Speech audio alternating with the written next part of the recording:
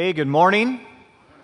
I think you're in for a real treat this morning. Of course, you know we've got Candace Cameron here, better known to some of us as DJ Tanner from Full House. And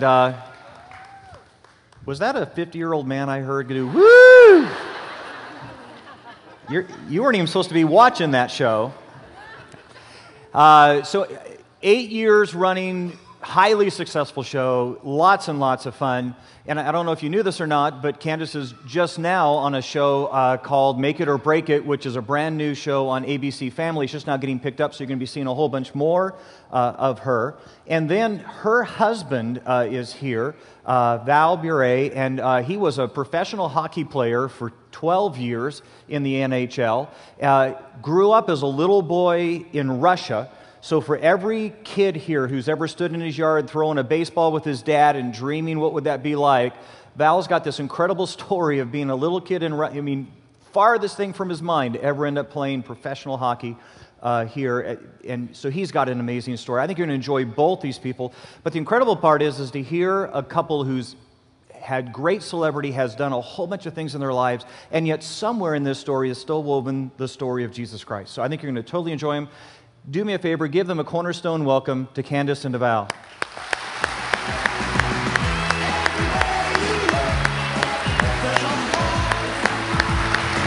Hi. Thanks. Hi. Hey, Val. Good morning. Morning. I'm only on my third cup of coffee. Okay, so I think for most of us in this room, Candace, we're all a little bit familiar with you, especially because of the whole Full House days. Yes. So help us out. How does someone get on TV? I mean, how did that happen that you end up on Full House? On Full House. Yeah, I didn't grow up in a show business family. My dad, he's retired, but he was a public middle school teacher, and my mom was a stay-at-home mom. And she had a friend whose kids were doing commercials and was on a television show. So she encouraged my mom to take all of us kids on auditions. I have a brother and two sisters. You guys might know my brother. Yeah. Kirk. So that's just kind of how it started. My mom was like, okay, we'll just try this and see how it goes. So I started auditioning at 5 years old for commercials. And at 10, I auditioned for DJ on Full House, and I got the part. Wow. And I think that's kind of interesting because not only did you get on, but your brother gets on, so out of the same family, not even really even thinking that way, two of you guys ended up with some pretty substantial careers out of it. We did. Yeah, I don't think my parents, I mean, they had no clue and weren't, I think it was overwhelming, big time, right, at times for them. But they kind of rode the wave and did what they needed to do to keep the family in place while we were kind of navigating through the industry, and I think they did a pretty good job. Yeah. So tell us what is it like, because as you were doing Full House, you're on the set with a bunch of comedians. What's that like being on the set of Full House? I had so much fun being on the show. It was a wonderful childhood, and I wouldn't change it for the world. And it was a great group of people, and pretty much everyone asked me if I still keep in touch with the cast, and I do. I love everyone, but yeah, Bob Saget and Dave Coulier, very funny guys. Yeah. A lot of times the stuff was inappropriate for children that they were saying, and if anyone... They didn't air that part of the show. No, they didn't air that, and if anyone knows Bob Saget's real stand-up comedy... Yeah. It's a little scary at times, but I grew up probably a little faster than I should have. Yeah. But it was wonderful. Yeah. So we've all heard the horror stories. We've watched the horror stories of people who were child stars, and then suddenly kind of the show gets over, whatever that is, and now real life, and it just blows up. It just goes crazy. That's not your story. What is it like growing up as a child star? How did you guys navigate that part? Well, my parents were so influential in our lives and were so present in our lives and not just our careers. And my parents weren't about us having a career. That wasn't the first priority. It was our family first. And my parents were all about just moral values and integrity and being kind and you know, my mom kind of taught us to live by the golden rule, just to be kind to others and be grateful. But because of the importance that they placed on our family and not the industry in itself, I think that's why we kind of came out of the business okay, because my parents were willing to say no and put their foot down and say, no, we're not going to participate in this or that. It was really about just going to work and doing the job and not getting mixed up or allowing us to participate in any of the iffy stuff that could possibly steer you down the wrong road. So I think that's a pretty powerful answer, in the sense that as I ask you that, the first thing out of your mouth is my parents. And we're getting ready to do a series starting next week about parenting. You can come. I got 3 kids. We've got 3 kids. Yeah, you guys have been married 13 years, right? I always say that. Do you guys say that? They're not just mine, they're his too. Okay. He gets a little bit of credit, right? No. Yeah. So, but very, very cool. I love the answer. Hey, the thing that kept me grounded, the thing that kept me going, is my parents. Yeah. It's a big deal. Parenting is a big deal. It is. Tell us something about Hollywood that we don't get from this side. Because we see Hollywood through this glass picture tube. Right. We've got our ideas. Tell us, what is it that we don't know about Hollywood?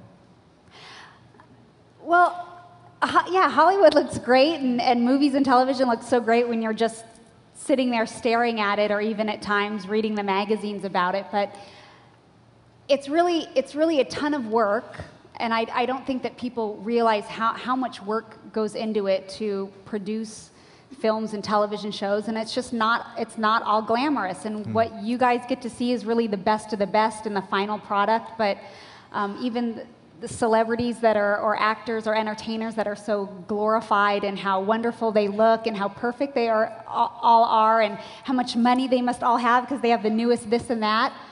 I'm like, let me tell you, they're getting it for free. They're having a little help with probably airbrushing or some other things in their pictures. And a lot of it is really phony. It is. So I think that's good for us to hear a little bit from someone who's actually on that side of it to say it, because I think we live in a culture that worships celebrity. I mean, we have people who are famous just for being famous. Right. And somehow we end up trying to pattern and model our lives after celebrity. And you know what you're saying is those celebrities aren't even what you see.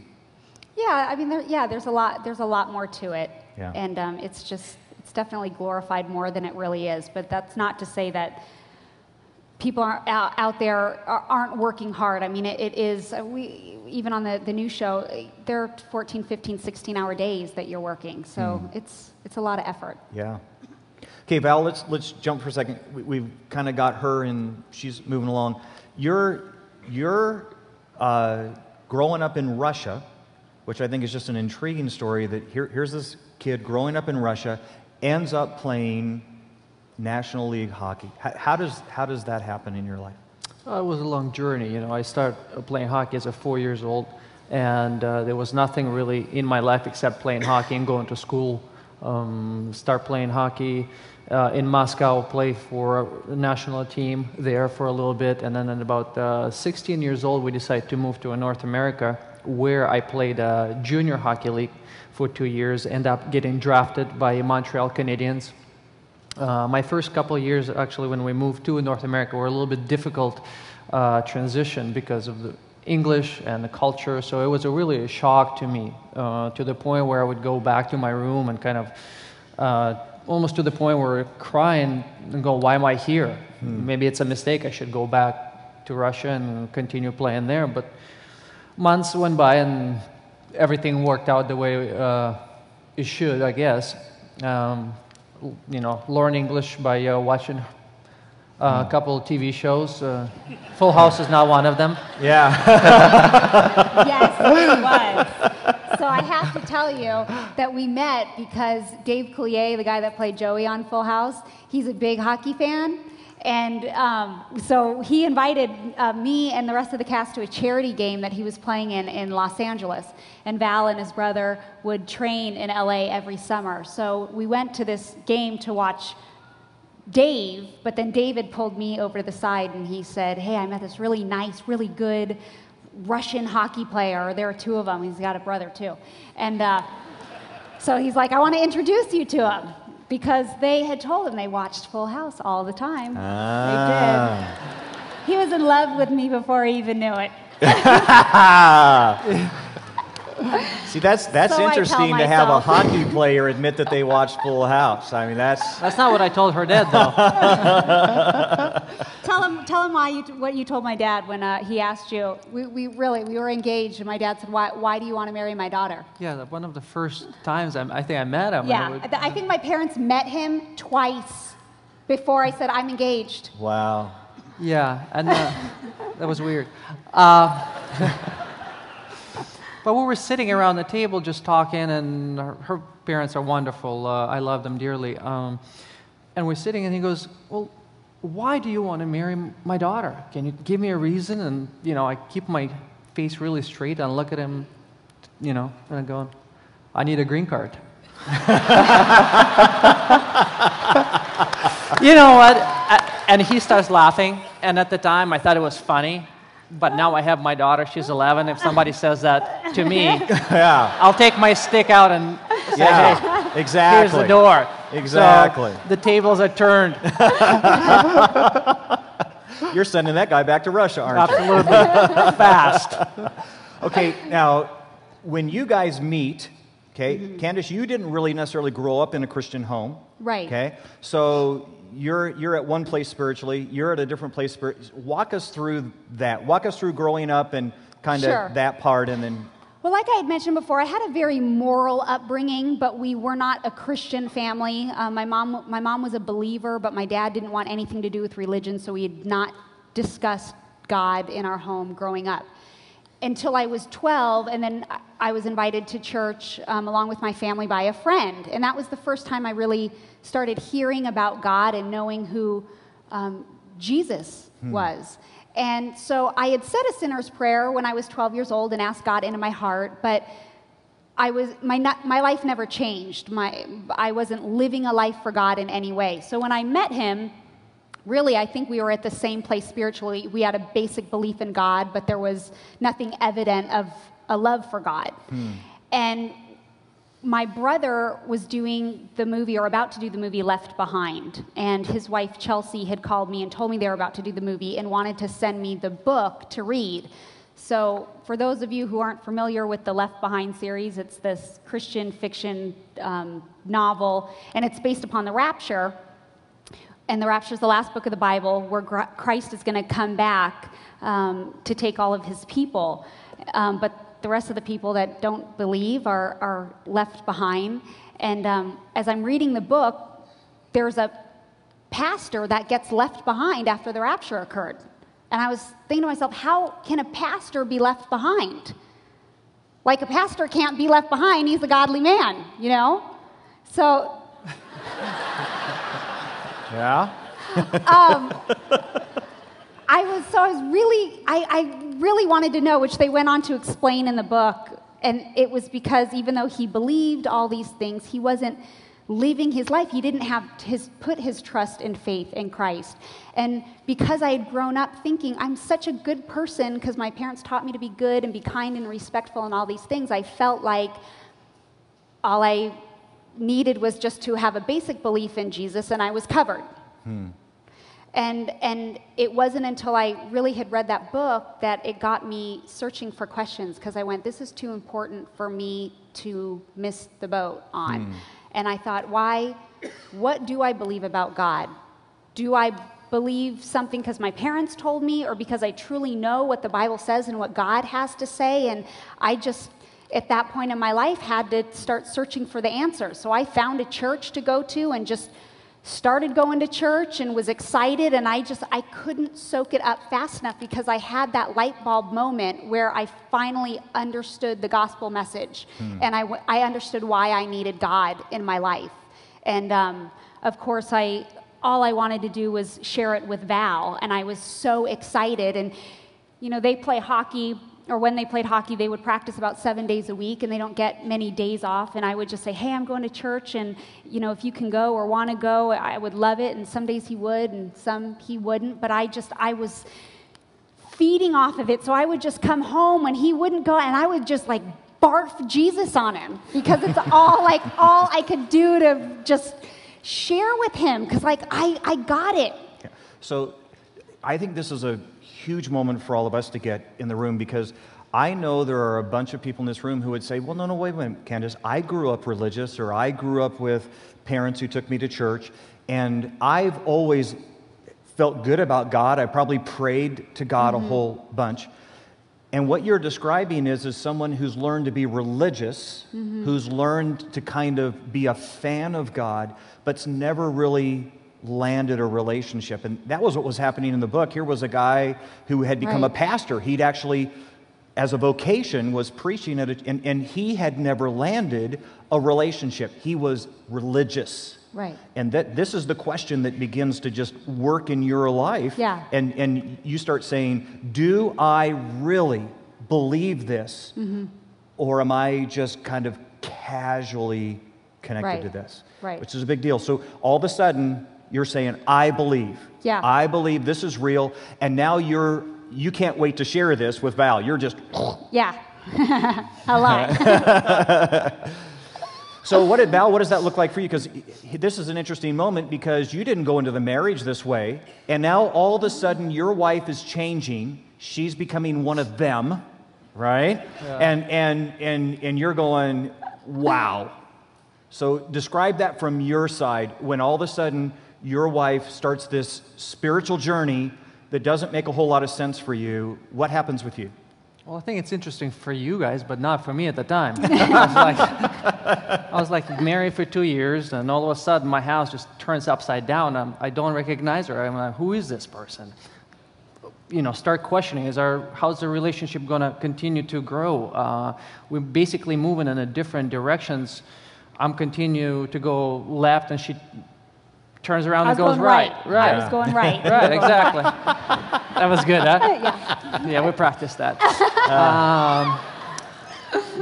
And it freaked me out. It gave me some serious thoughts, and I'm going, wow, that's not the person that I married. What is going to be down the road? And she freaked me out to the point where I don't want to hear about church. I didn't want to hear about anything about Jesus, God. I said, leave me alone. I don't want to hear it.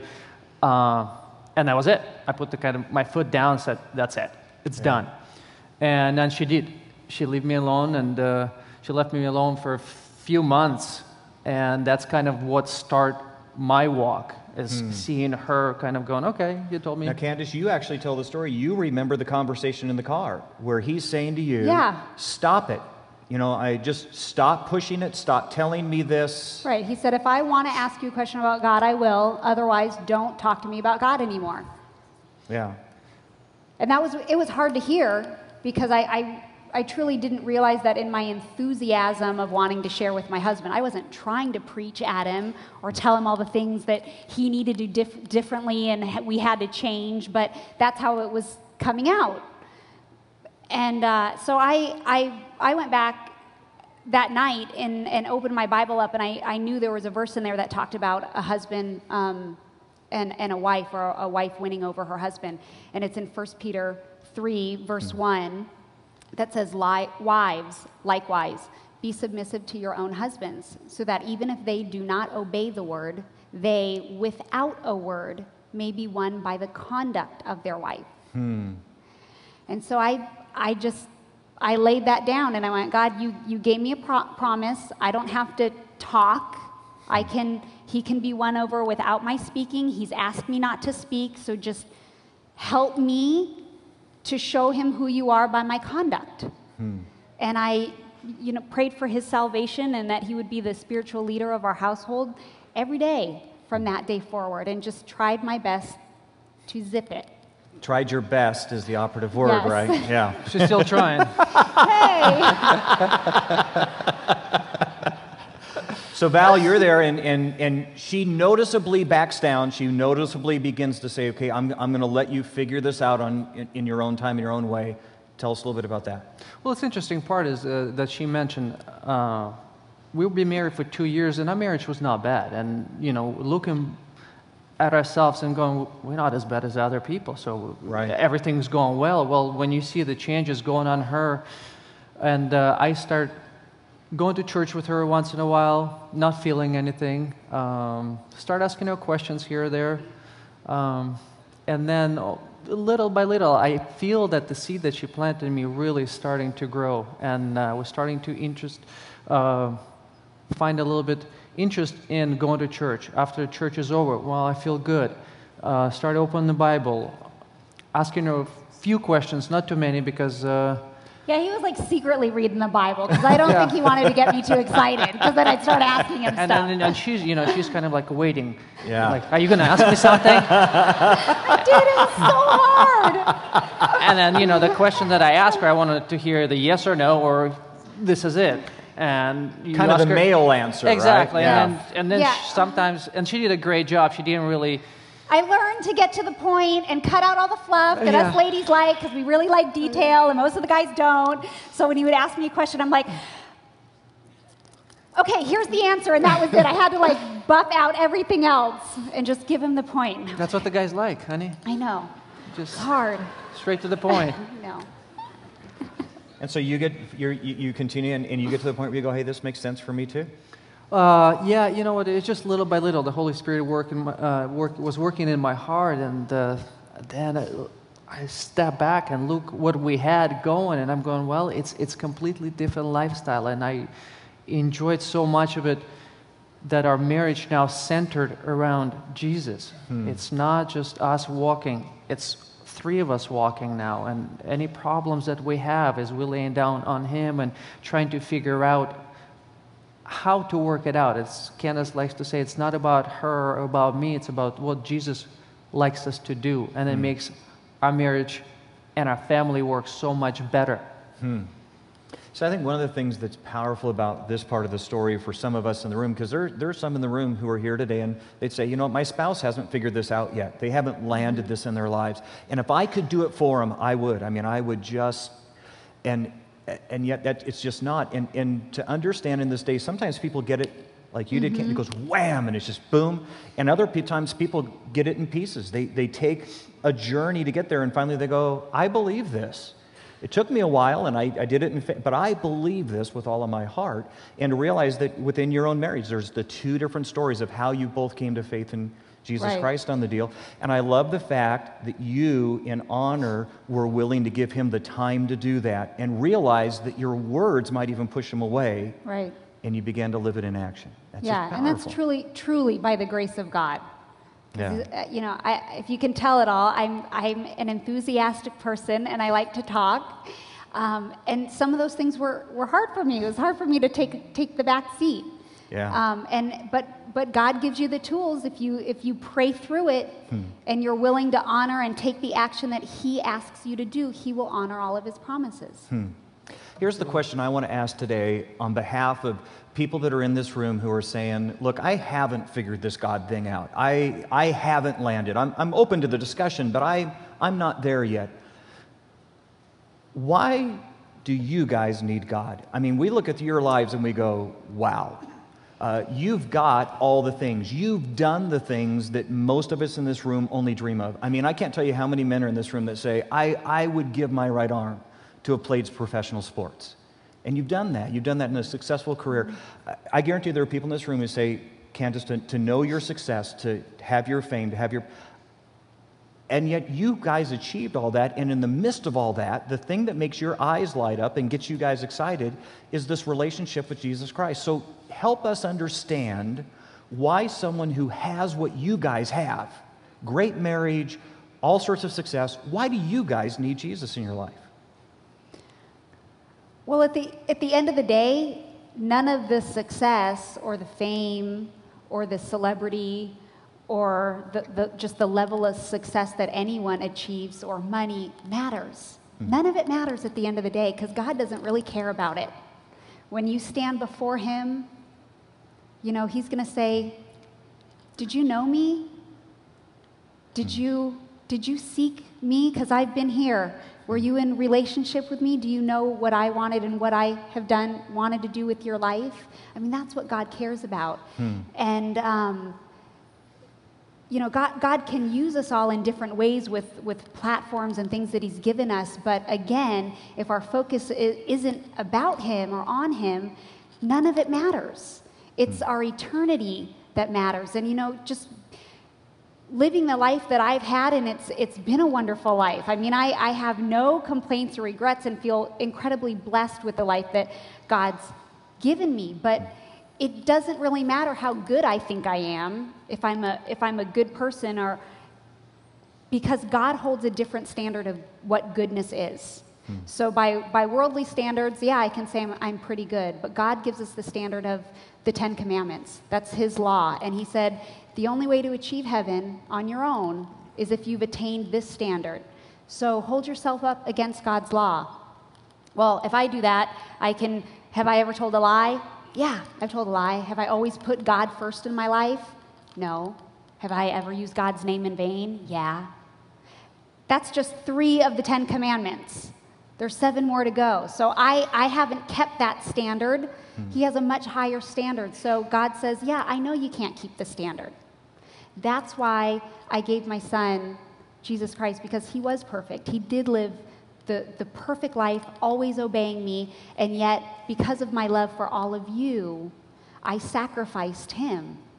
He took upon your sin and justified you in my name so that you could be with me in heaven. And what I want you to do is believe it and trust in it and abide in that. And it's only by the blood of Jesus Christ that we attain heaven. And let me just give you one more little analogy that I like. It's as if I broke the law. I had a fine to pay. And if I wasn't able to pay the fine, I would be sent to prison. And as I stand before a judge and say, well, I don't have the money to pay that, and the judge is about to sentence me to prison, someone walks in the room and says, oh, no, here, I have a check in honor of Candace to pay your fine. You're free to go. Your fine's been paid. I didn't deserve it. That person didn't need to pay the fine for me, but now I don't have to be sentenced to prison. And that's exactly what Jesus did for all of us. We are all sinners. I sinned, but Jesus paid my fine for me. Very cool. Val, anything you want to add to that? Man, I think she took all my time. Yeah. Sorry. Next service is going to start probably in a minute. No, I think, she's probably, we think in the same as just how our life is, or my life has changed, and how much emphasis do I make on knowing where I'm going, my eternal life, my relationship with Christ. It's just like a film came down, or just fog cleared up, and I can see it straight now. And that's just because knowing that Jesus was here and he paid for our sins, and now we're free. And that's makes our life so much easier. I think the cool part, and the part I love about your story, Val, is I think we all have a sense that probably the gospel's not real clear in Russia. And what does it mean for God to love a little boy enough to make sure he gets somewhere, gets involved in a life where he's going to hear the story about his son, and one day is going to be able to make that decision for himself? I think your story is an amazing story of the love of God and how he brought you halfway around the world where you were going to hear this story about him. Yeah, God's love, that's what it is. Yeah. And his grace, amazing paths, he takes you into different journeys, but it's just, I'm so thankful. Not always the journey that you think you're going to go on. Yeah. But, his ways are always right. Just have to be open to doing them. Hey, I want to honor you guys because in the midst of success, in the midst of celebrity, you guys have brought Jesus along with you. And I think we all know the stories of people who, as they get a little more famous and as they get a little more noticed, Jesus gets tucked in a corner somewhere, and you guys have decided just the opposite. That perhaps your celebrity, perhaps your success is the very platform in which you tell this story about Jesus. I want to honor you guys for that. And thank you. Thank you for being here with us today. Thank you. Yeah. Thank you, Frank. Thank you, man. Thank you. Thank you. Thanks.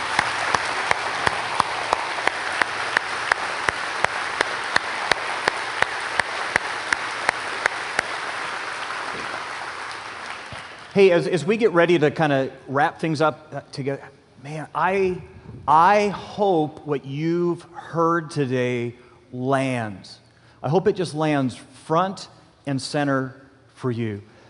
You just heard people who, man, in the midst of their life, have accomplished all the things that we spend a lifetime thinking we need.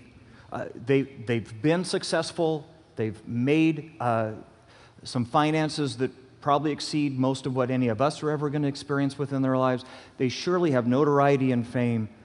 And yet, in the midst of that, you got that the thing that excites them, the thing that puts a smile on their face, is a relationship with Jesus Christ, which I think leaves some of us who came to this room trying to figure this whole thing out, having to ponder this question: what if? What if I get the next promotion? And what if I get the bigger house? And what if I achieve that thing which I've been aiming for all of my life?